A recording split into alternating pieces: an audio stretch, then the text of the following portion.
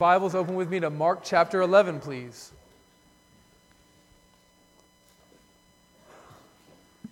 Mark chapter 11, starting in verse 1. If you don't have a Bible, there should be a black Bible in the pew in front of you. If you don't have a Bible, you're welcome to take that Bible home with you. Consider it a gift.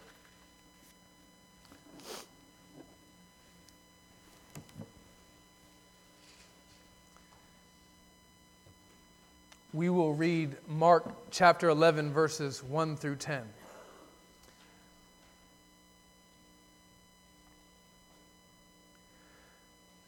Now, when they drew near to Jerusalem, to Bethphage and Bethany at the Mount of Olives, Jesus sent two of his disciples and said to them, "Go into the village in front of you, and immediately as you enter it, you will find a colt tied, on which no one has ever sat. Untie it and bring it. If anyone says to you, 'Why are you doing this?' say, 'The Lord has need of it, and will send it back here immediately.'" And they went away and found a colt tied at a door outside in the street, and they untied it. And some of those standing there said to them, "What are you doing, untying that colt?" And they said to them what Jesus had said, and they let them go. And they brought the colt to Jesus and threw their cloaks on it, and he sat on it. And many spread their cloaks on the road, and others spread leafy branches that they had cut from the fields. And those who went before and those who followed were shouting, "Hosanna! Blessed is he who comes in the name of the Lord. Blessed is the coming kingdom of our father David. Hosanna in the highest." And he entered Jerusalem and went into the temple. And when he had looked around at everything, as it was already late, he went out to Bethany with the 12. Jesus, the son of David, the King of Kings, has mounted his young donkey. That's what a colt is. It could be a young horse or a young donkey. In this case, it's a young donkey. He's mounted his young donkey, and he's riding into the city of Jerusalem. The entire city isn't present for this gathering, but a large number of people are present. The people have gathered palm branches from the field, and they're throwing them on the ground in front of Jesus along with their cloaks. This is the ancient Near Eastern version of rolling out the red carpet for the king. The palm leaves are powerful images in and of themselves, representing the Maccabean revolt where the Jews tried to throw off their Roman oppressors. These palm branches represent the people's hope that Jesus will be the one to finally rescue them from Rome that has been oppressing them for so long. The people are crying out, "Hosanna, Hosanna," which roughly translates into, "God, save us." The people are expectantly celebrating their liberator as Jesus rides into the city of Jerusalem. Perhaps one of the most powerful details about this scene, and preachers love to take this and run with it, is the fact that Jesus is riding into Jerusalem on a donkey. You have this mighty king riding into the city, being celebrated as a king, but he's riding on a donkey, a humble beast. Not on a war horse like you might expect a king to be riding on. This is such a powerful image. Jesus, both a lion and the lamb, mighty king, but also humble servant riding on a donkey. So powerful. Unfortunately, this image is almost entirely false. You see, it was quite common in these days for kings to ride donkeys. King David rode donkeys throughout Jerusalem. His son Solomon rode a donkey into his coronation ceremony in the city of Jerusalem. Kings rode donkeys in times of peace and in the city.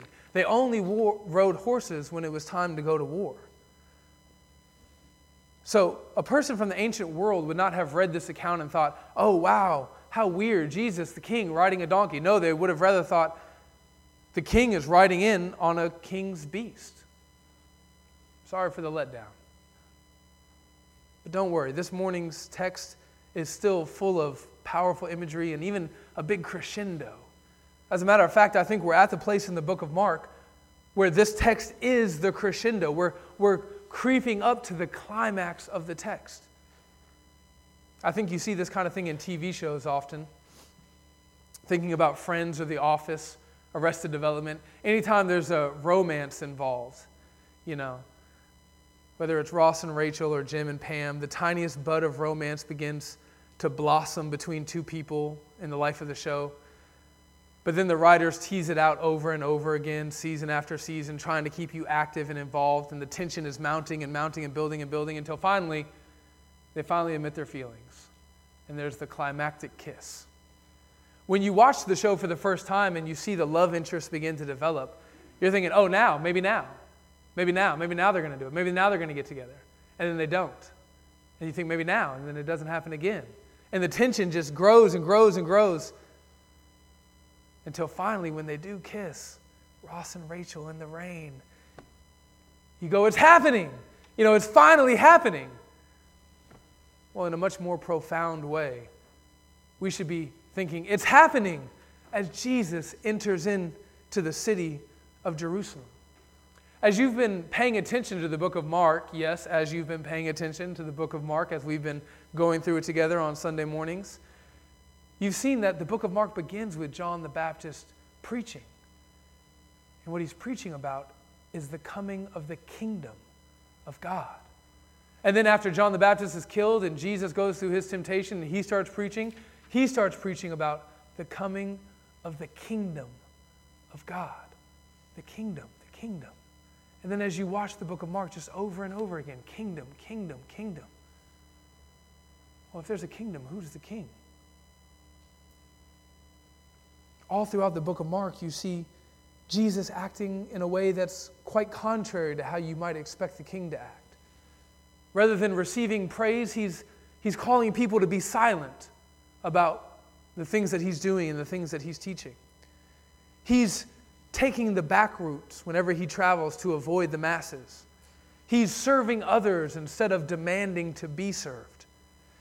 And then in chapter 8, as Jesus begins to move to Jerusalem, you start to think, okay, closer, closer, closer. The king is starting to move towards the king's city. And then here in chapter 11, it's finally happening. Jesus, the king, the son of David, is finally entering into the king's city, the city of David, Jerusalem. And he's here to take his rightful place on the throne. Although nobody could have imagined, even though Jesus tried to explain to them, the path to the throne that Jesus will take. In this morning's account, we begin to see the king doing more of what kings do. He's beginning to act more like a king. He's receiving honor. For the first time in the book of Mark, Jesus is allowing himself to be praised. As people are throwing palm branches and their cloaks down on the ground beneath him and shouting cries of Hosanna and celebrating, he's allowing it to happen. He's not silencing people. He's also exercising his kingly rights. The donkey that he rode into Jerusalem was commandeered from a civilian for his kingly purposes. Let's go back and look at verses 3 through 6. If anyone says to you, why are you doing this? Say, the Lord has need of it and will send it back here immediately. And they went away and found a colt at a door outside in the street, and they untied it. And some of those standing there said to them, what are you doing, untying the colt? And they told him what Jesus had said, and they let them go. Jesus is saying, I'm the king, I'm the Lord. And if anybody asks why I'm taking this donkey, you let them know the king needs it. The Lord needs it.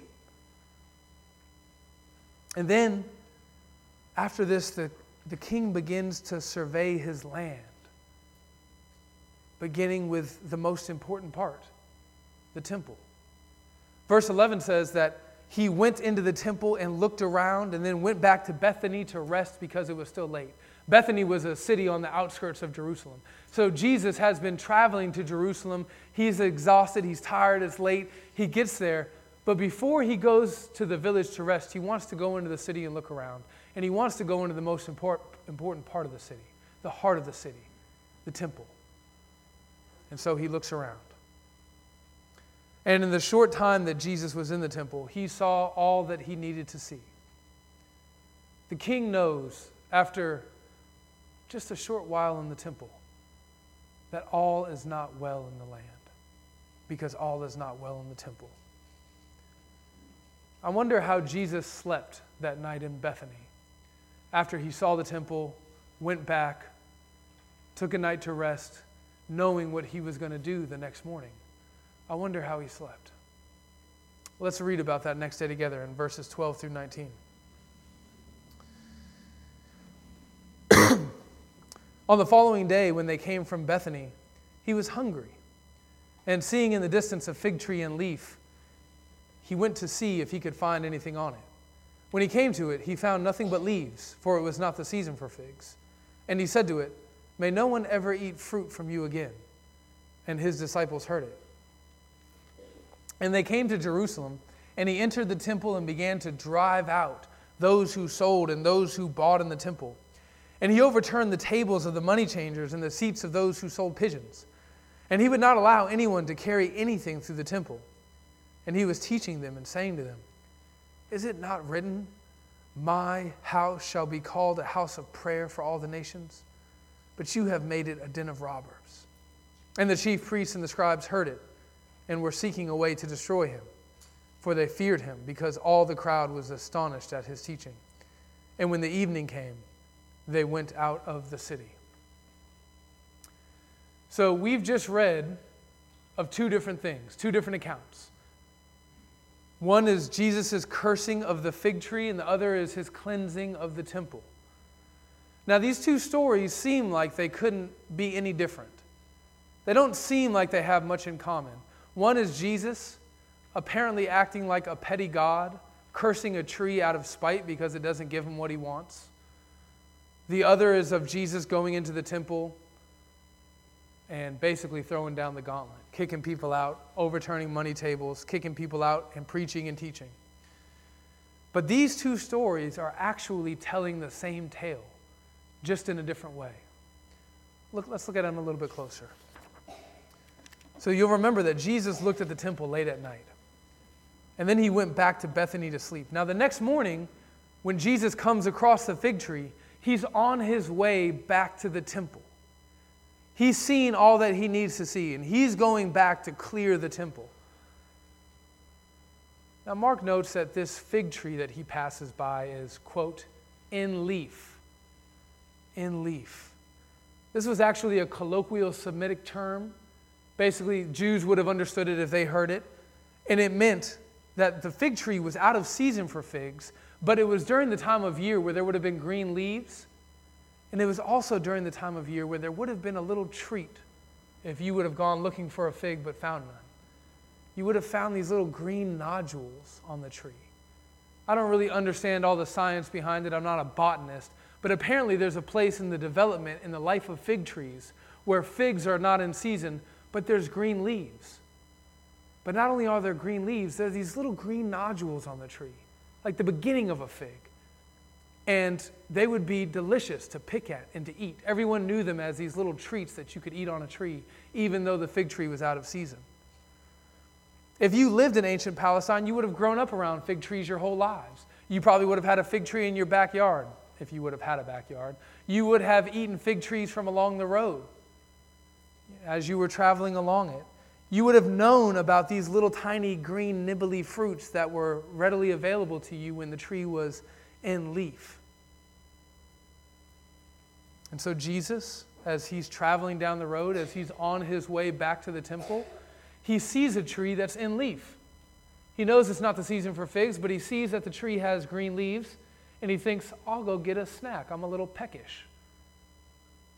But he finds no fruits. Something is obviously wrong with this tree. Anyone of this time who's familiar with fig trees would have known it. Although it has leaves and appears to be healthy, the fact that these little green fruits aren't available on the tree means that there's something wrong with it. It means that this tree is diseased at the root.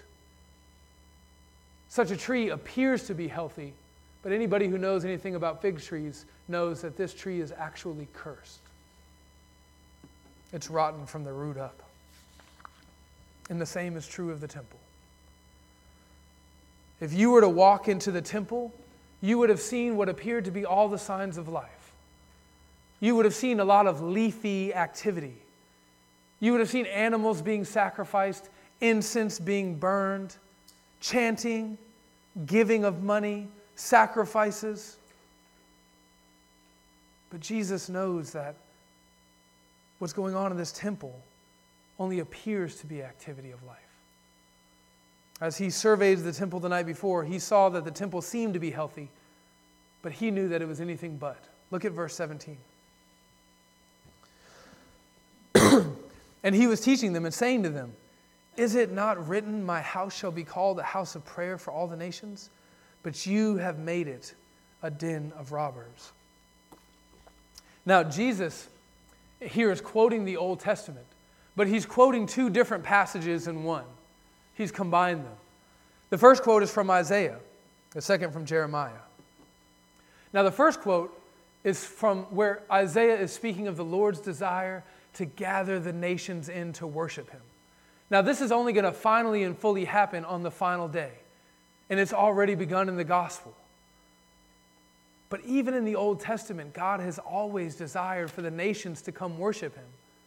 You know, in the New Testament, we send missionaries out and we're evangelistic and we go to the nations. We go to the nations and tell them about the glory of God, and we go and we tell them, calling them to worship God. But in the Old Testament, it was come and see. The temple was set up in such a way so that Gentiles could come and approach Yahweh and search for Yahweh and praise Yahweh. And that's what this Isaiah text is speaking about. But when Jesus saw the temple, he saw that the vision that God has in Isaiah is not being fulfilled. And we'll come back to that.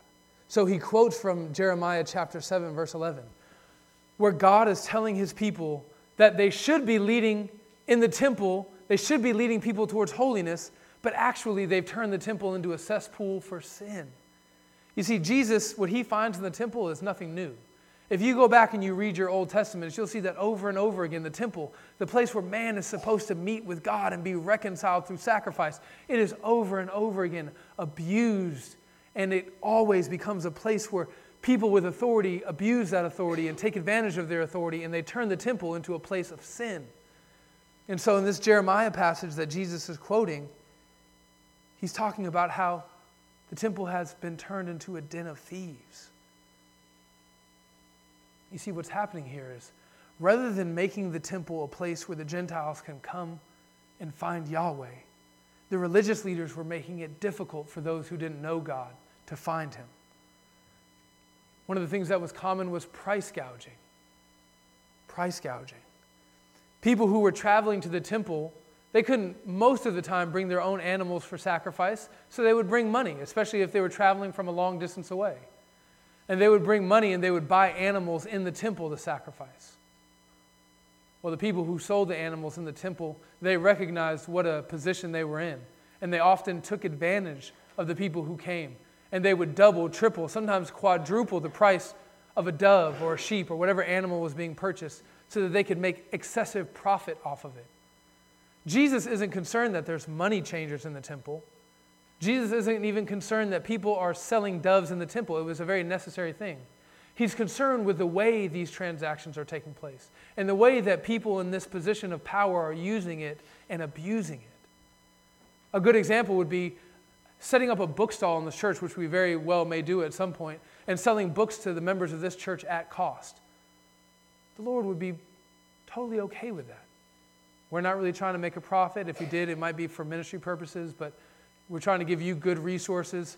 We're using that as an opportunity to connect you closer to God through good books. But if we started doubling or tripling the price of books, or started selling you books that corrupted your hearts and minds, the Lord would be very unpleased.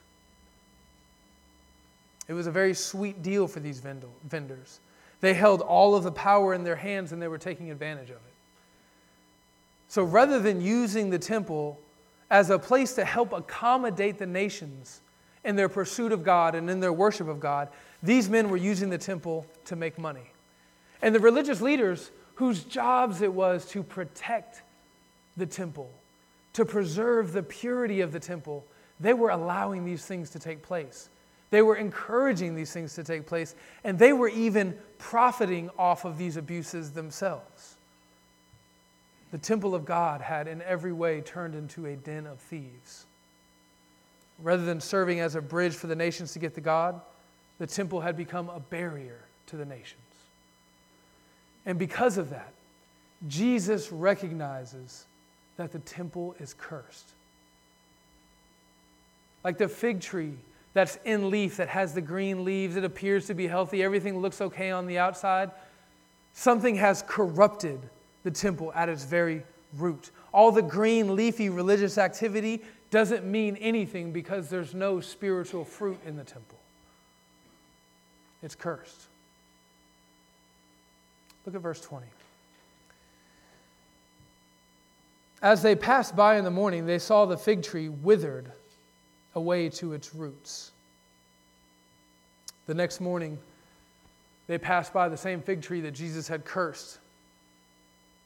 And they saw that Jesus' curse brought the inner reality of the tree to the outside. You see, this tree was already dying. But Jesus brought the truth of it out and made it visible for everyone to see in short order. You see, Jesus is going to do the same thing with the temple. And his cleansing of the temple is essentially cursing the temple. And in short order, he is going to bring the destructive inner realities of the temple out and make them visible to everyone. He's already begun to do it in this text. As a matter of fact, when it says that he's teaching them, it's probably best for us to understand this, that Jesus didn't just cleanse this temple one day. And he didn't just teach them one time. It wasn't like he flipped the tables and then gave a sermon. This was probably a progressive process. Jesus was probably continuously teaching them these things during his time in the temple. Jesus has already begun to reveal the fact that the temple is cursed. But one day, soon in the book of Mark, in fact, Jesus will finally bring the curse of the temple out into full vision for all. He'll do that when he gives his life as a ransom for sin, when he becomes the ultimate offering for sin. On that day, he will make the temple obsolete because there will be no need for sacrifice. As we read this story of Jesus cleansing the temple, we're prone to think about Jesus as kind of this temple reformer, right? He's kind of like Martin Luther or the iconoclasts from the Reformation. Or maybe he's like Josiah, the great reformer king from the Old Testament, who, when one of the priests rediscovered the book of the law, went in and had all of the idols from the temple cast out, destroyed, burned, and he went and he just did this great revival work in Israel. It's tempting to think of Jesus as this kind of reformer king here in the temple. But Jesus is not a temple reformer. Jesus is a temple destroyer. His work is not to reform the temple. His work is to replace the temple. If you have time, and you have time, maybe even this afternoon, I'd encourage you to read the book of Hebrews. In the book of Hebrews, the author writes about Jesus being the better sacrifice, the final sacrifice, the better priest, the final eternal priest, and the better temple, the final temple. Jesus is the fulfillment of all the temple promises and shadows. So while it is upsetting that the temple is cursed, that it's diseased at its roots, the good news of the gospel is that Jesus isn't going to try to fix the temple. He's not going to try to clean the temple. He's going to abolish the temple and rebuild it in 3 days in his own flesh. And he is building the temple even now, brothers and sisters. We are living stones of God's temple, being built onto the cornerstone of Jesus Christ. And one day in heaven, his glory will reside in us as a body. In light of everything that we've kind of learned as we've gone through Jesus' triumphal entry and the cursing of the fig tree and of the temple, in light of all that, now that we kind of understand that, I'd like to ask us a few questions. For the note takers, you can consider these the 3 points of the sermon. 3 questions. Question number 1. Are we confusing religious activity for spiritual fruit? Are we confusing religious activity for spiritual fruit? You see, the fig tree had leaves. It appeared to be healthy, but upon closer inspection, it became obvious that there was no life in the tree. The temple was full of spiritual activity. It had vendors, money changers, priests, sacrifices, prayer. But upon close inspection by Jesus, he saw that there was no life. There was no worship. As a matter of fact, in the temple, people believed that busyness equaled worship. And it's all too easy for us to assume the same thing. Being busy with spiritual activities is not the same thing as worshiping God. It's all too easy for us to say, I teach a Bible study on Wednesday. I go to a women's gathering every other Saturday. I'm in church and I'm in Sunday school every single Sunday. I'm doing great spiritually. I have spiritual life. But as you read the pages of Scripture, think of something like 1 John or Ephesians 4, you don't really see busyness as a mark of spiritual health. You don't even see church gatherings as a mark of spiritual health. I think that's, in some sense, you do. You should be regularly gathering with God's people. But going and doing things and being a part of things is not the same thing as being spiritually healthy.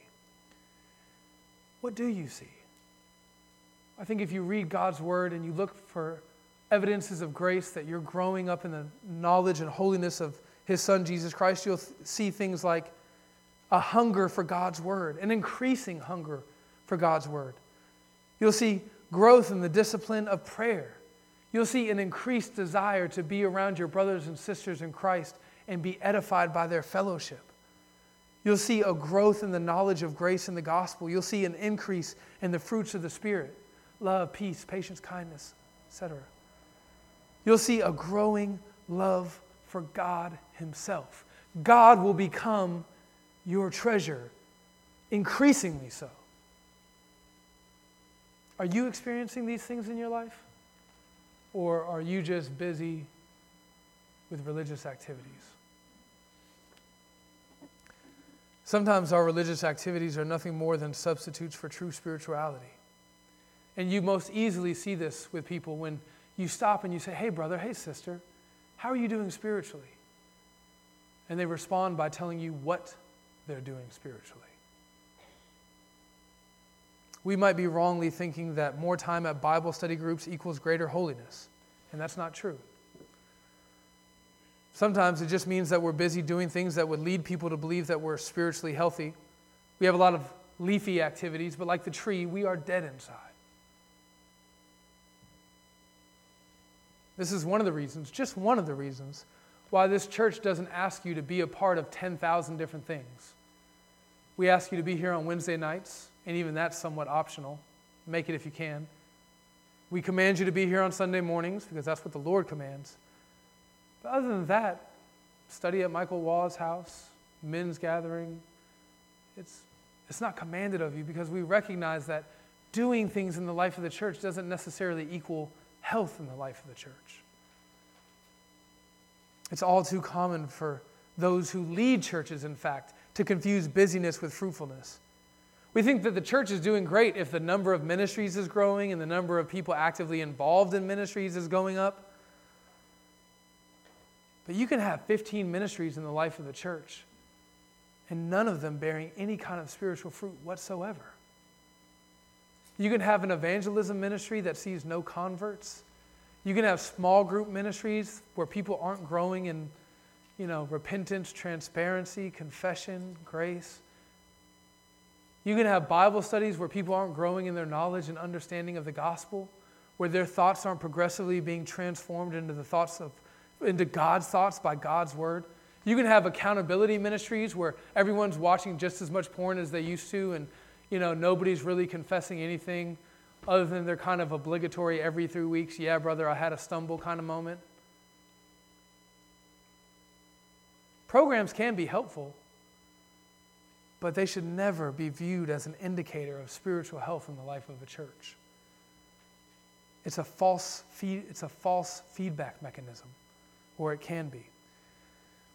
In any given church, there is probably not a lack of programs, activities, but there is often a lack of heart change. Some pastors, if you ask them how the church is doing, they respond with numbers and statistics. I feel that same temptation. A brother asked me, Sean, how are things going at 6th Avenue? And my initial response is to say, well, when I got there, we had 17 members. Now we have 36 members. It's somewhat indicative, but why is my first reaction to talk about numbers? Or to say, hey, we passed a church covenant, a statement of faith, church constitution. Well, passing things like that doesn't necessarily equal spiritual health in the life of the church. Paul, as he is teaching the church in Corinth about what the church should be like, about the kind of health that they should be pursuing, he doesn't say anything about programs. He doesn't say anything about numbers. Rather, he says this. He says that we should see, quote, the building up of the body of Christ until we all attain to the unity of the faith and the knowledge of the Son of God, to mature manhood, which is just maturity, to the measure of the stature of the fullness of Christ, so that we may no longer be children tossed to and fro by the waves, carried about by every wind of doctrine and human cunning, by craftiness and deceitful schemes. Rather, speaking the truth in love, we are to grow up in every way into Him who is the head, into Christ. Paul's vision for spiritual health in the life of the church is people who can lovingly communicate truth to one another so that we can grow up into maturity, so that we look more like His Son, Jesus Christ. I need to start responding more like that when people ask me how things are going at 6th Avenue. So how are you doing spiritually? How do you think this church is doing spiritually? You know, it's important that we're willing to ask ourselves these questions often. And it's more important that when we do ask ourselves these questions, both individually in our families and in this church, that we're prepared to give honest answers. Do we merely appear to be healthy, or are we actually bearing fruit? Do we have a lot of green leaves? Is our root diseased? Tough questions. Question number 2. How are we going to react to those who may point out the lack of fruit in our lives? You know, as Jesus talked about these things in the temple, the text tells us that it amazed the people and it terrified the religious leaders.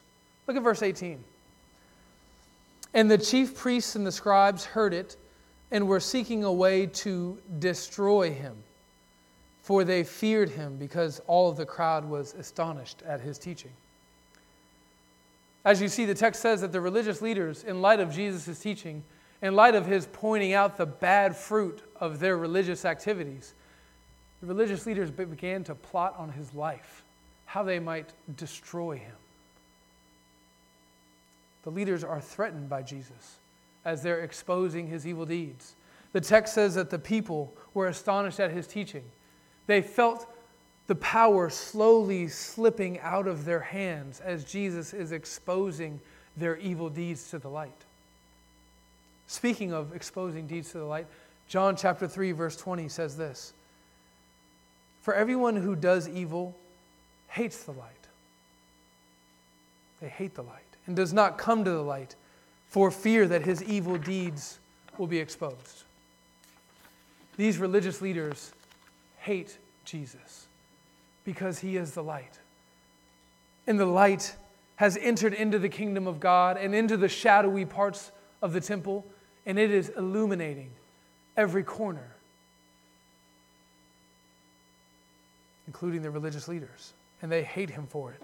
They love their sin, they love their power, they love their authority, they love everything that they're able to do in this temple so much that they're willing to kill Jesus for pointing out their hypocrisy and for pointing out their sin. And the scary thing is most of us tend to react the same way. When people point out sin in our lives, we begin to shut our ears. Or we turn into lawyers and we begin to defend ourselves. Even if we're silent, in our hearts we're defending ourselves. We pretend to be listening.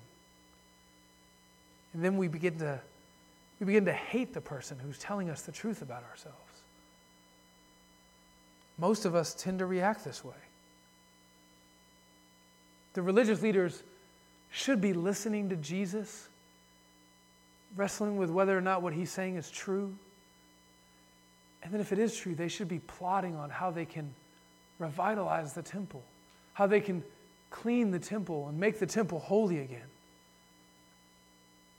But instead, they're hardening their hearts to him and they're plotting the king's death. Have you ever done this sort of thing? I don't mean plot someone's death. If you have plotted someone's death, Titus, come talk to me after the service. No, I mean, have you ever found yourself being confronted and hating the person who's confronting you? Have you ever found yourself just wanting to hurt the person who's telling you the truth about yourself? You don't have to want to kill them. You can just wish them evil in your hearts. You can hope that they get fired from their job. You can hope that their family falls apart. Maybe someone who tells you the truth about your sin, one day you see something bad happen to them and you say, see, not that high and holy, are you? You know, this response on our behalf, especially as Christians, it makes no logical sense. If a person comes to us in love and they point out our sins, they're trying to help us. They're trying to make us more holy. They're trying to help us be more like Jesus. And even if they aren't doing it for the right reasons, if it's true, it's still helping us. You know, when we react in hate towards people who love us and tell us the truth, it's like a person being diagnosed with cancer jumping up and punching their doctor in the face. You know, the doctor didn't give you the cancer. He's giving you a diagnosis. He's telling you the reality of your situation. You're not healthy. This sort of response is illogical, but it's common. Doctors can tell you about it, how often patients are angry with them for giving them a bad diagnosis. And as a pastor, I can tell you how often people get angry with you for giving them a bad diagnosis of their spiritual health. Pastors have been fired from churches because they go into a church and tell them, hey, things aren't that healthy here. And because people love their sin and they hate to be told the truth, they run the pastor out of town.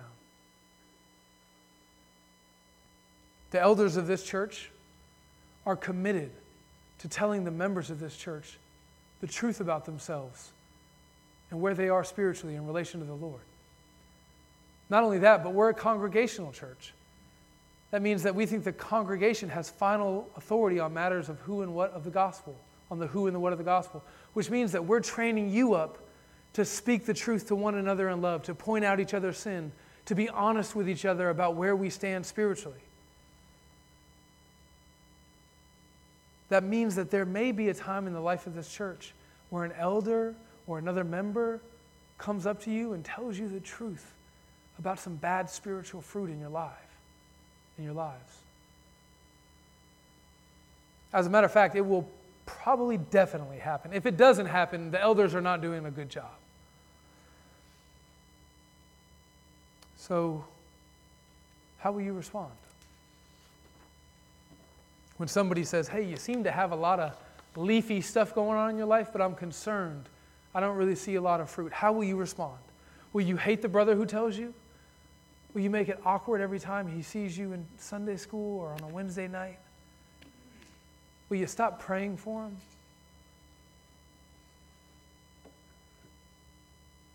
Will you wish them evil in your heart? Will you run from your sin? Or will you thank God for making you a part of his church where people are committed to helping you avoid self-deception, where people will be honest with you even when it's really, really hard and tell you the truth about what may be going wrong with you in your life spiritually? Will you perceive the person telling you the truth as an enemy or as a friend? Proverbs 27:6 says, wounds from a friend can be trusted. And another proverb says, an open rebuke is better than hidden love. Question number 3. Have we considered what awaits us if we fail to bear fruit? Have we considered what awaits us if we fail to bear fruit? The diseased fig tree was cursed by Jesus, and eventually the temple was destroyed.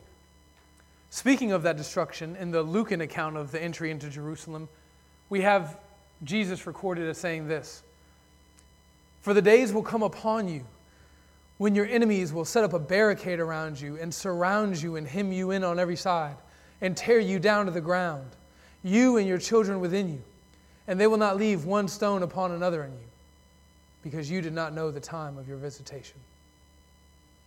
Jesus came to Jerusalem and to the temple telling the people the truth, and they hated him for it, they rejected him for it, and they killed him for it. And the result was God's judgment, so severe that not one stone was left on top of another. What does it mean for us if we only appear to be spiritual? Well, I think it means that we will incur the same truth, the same curse. In Matthew chapter 3, John the Baptist says this to the religious leaders: "Bear fruit in keeping with repentance." And then a breath later he says, "Even now the axe is laid at the root of the trees, and every tree therefore that does not bear good fruit is cut down and thrown into the fire." The axe is still laid at the root, brothers and sisters. If any tree is found by Jesus to be in leaf, but to have no fruit, it will be cursed, it will be cut down, and it will be thrown into the fire of God's judgment. Will that be you?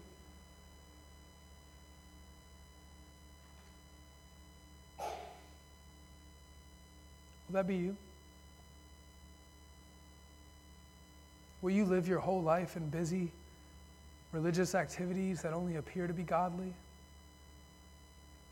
only to find out on the last day that you have been uprooted by your master's axe and thrown into the fire? Will that be you?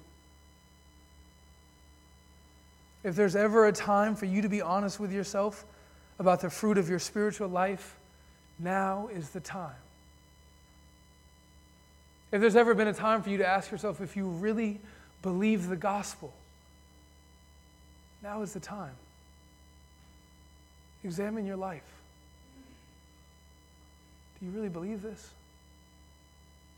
Or are you just playing games? Are you just coming to church every Sunday because this is something to do, because this is what we do in the South in Decatur, Alabama?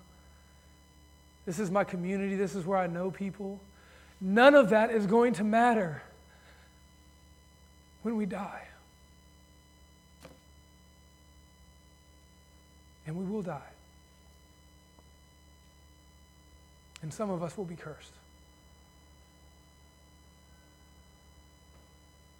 Will that be you?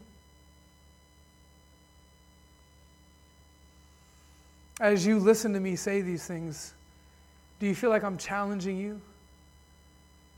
Or I'm attacking you? If so, why do you think you feel that way? Do you hate me for asking you to consider the state of your soul? Are you ignoring me? If your spirit burns within you, you should know that it's because the fire of God's word is convicting you. And the burn is a severe kindness that's meant to lead you to repentance. Jesus rode into Jerusalem on a young donkey. Remember, kings would ride donkeys in times of peace. But they also ride war horses when it's time to step into the fray of battle. One day Jesus will come back, and when he does, he will be mounted on a magnificent white war horse, and he will begin the great judgment. And the slaughtered lamb will take the form of a lion, and the king will bring judgment on all the earth. Revelation chapter 19 reads like this. Then I saw heaven opened, and behold, a white horse. The one sitting on it is called Faithful and True. And in righteousness he judges and makes war. His eyes are like a flame of fire, and on his head are many diadems, and he has a name written that no one knows but himself. He is clothed in a robe dripped in blood, and the name by which he is called is the Word of God. And the armies of heaven, arrayed in fine linen, white and pure, were following him on white horses.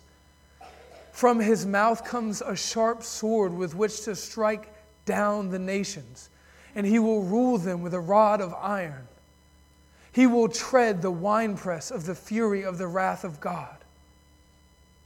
And on his robe and on his thigh he has a name written: King of Kings and Lord of Lords. How will this righteous King find you? How will he find this church?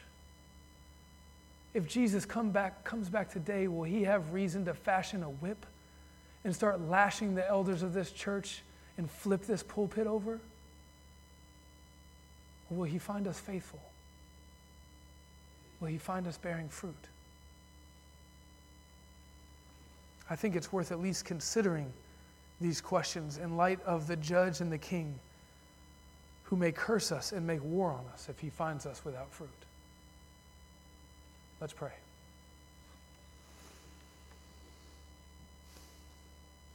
Father, we know that you are a good God and that you do justice. And we know that your Son is a righteous and just King.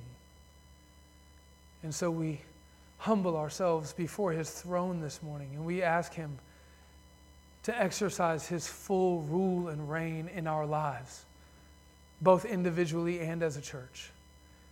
And we pray that as we continue to grow, that we would not lose our humility before our great King. And we pray that you would give us the ability by the power of your Holy Spirit to bear much fruit for the glory of your name. Amen.